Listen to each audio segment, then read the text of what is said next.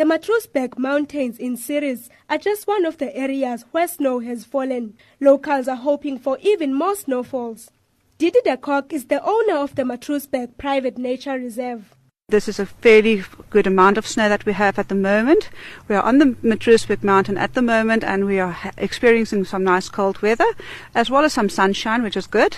But we hope that we will have some more snow during the season. De Kock says it has visitors flocking to the region.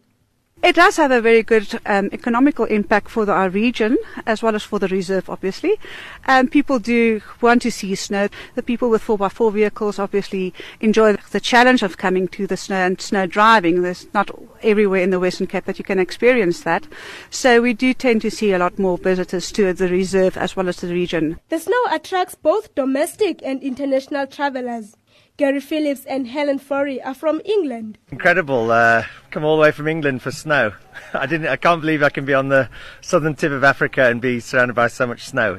It's incredible. Amazing, really, really amazing. Yeah, having a good time. People love it. Young and old alike enjoyed the winter wonderland. Making the most of the school holidays, children frolicked in the snow, building snowmen. It's great to be in the snow because we go play snowballs, making donuts and eating snow. Snow is also expected in the Cederberg, Hex River, Swartberg, Otanika and Gocha mountain ranges. The Western Cape Department of Local Government, Environmental Affairs and Development Planning has welcomed the snow, saying it plays an important role in supplying the dam system with water once it starts melting. I'm Ondela Bacela in Cape Town.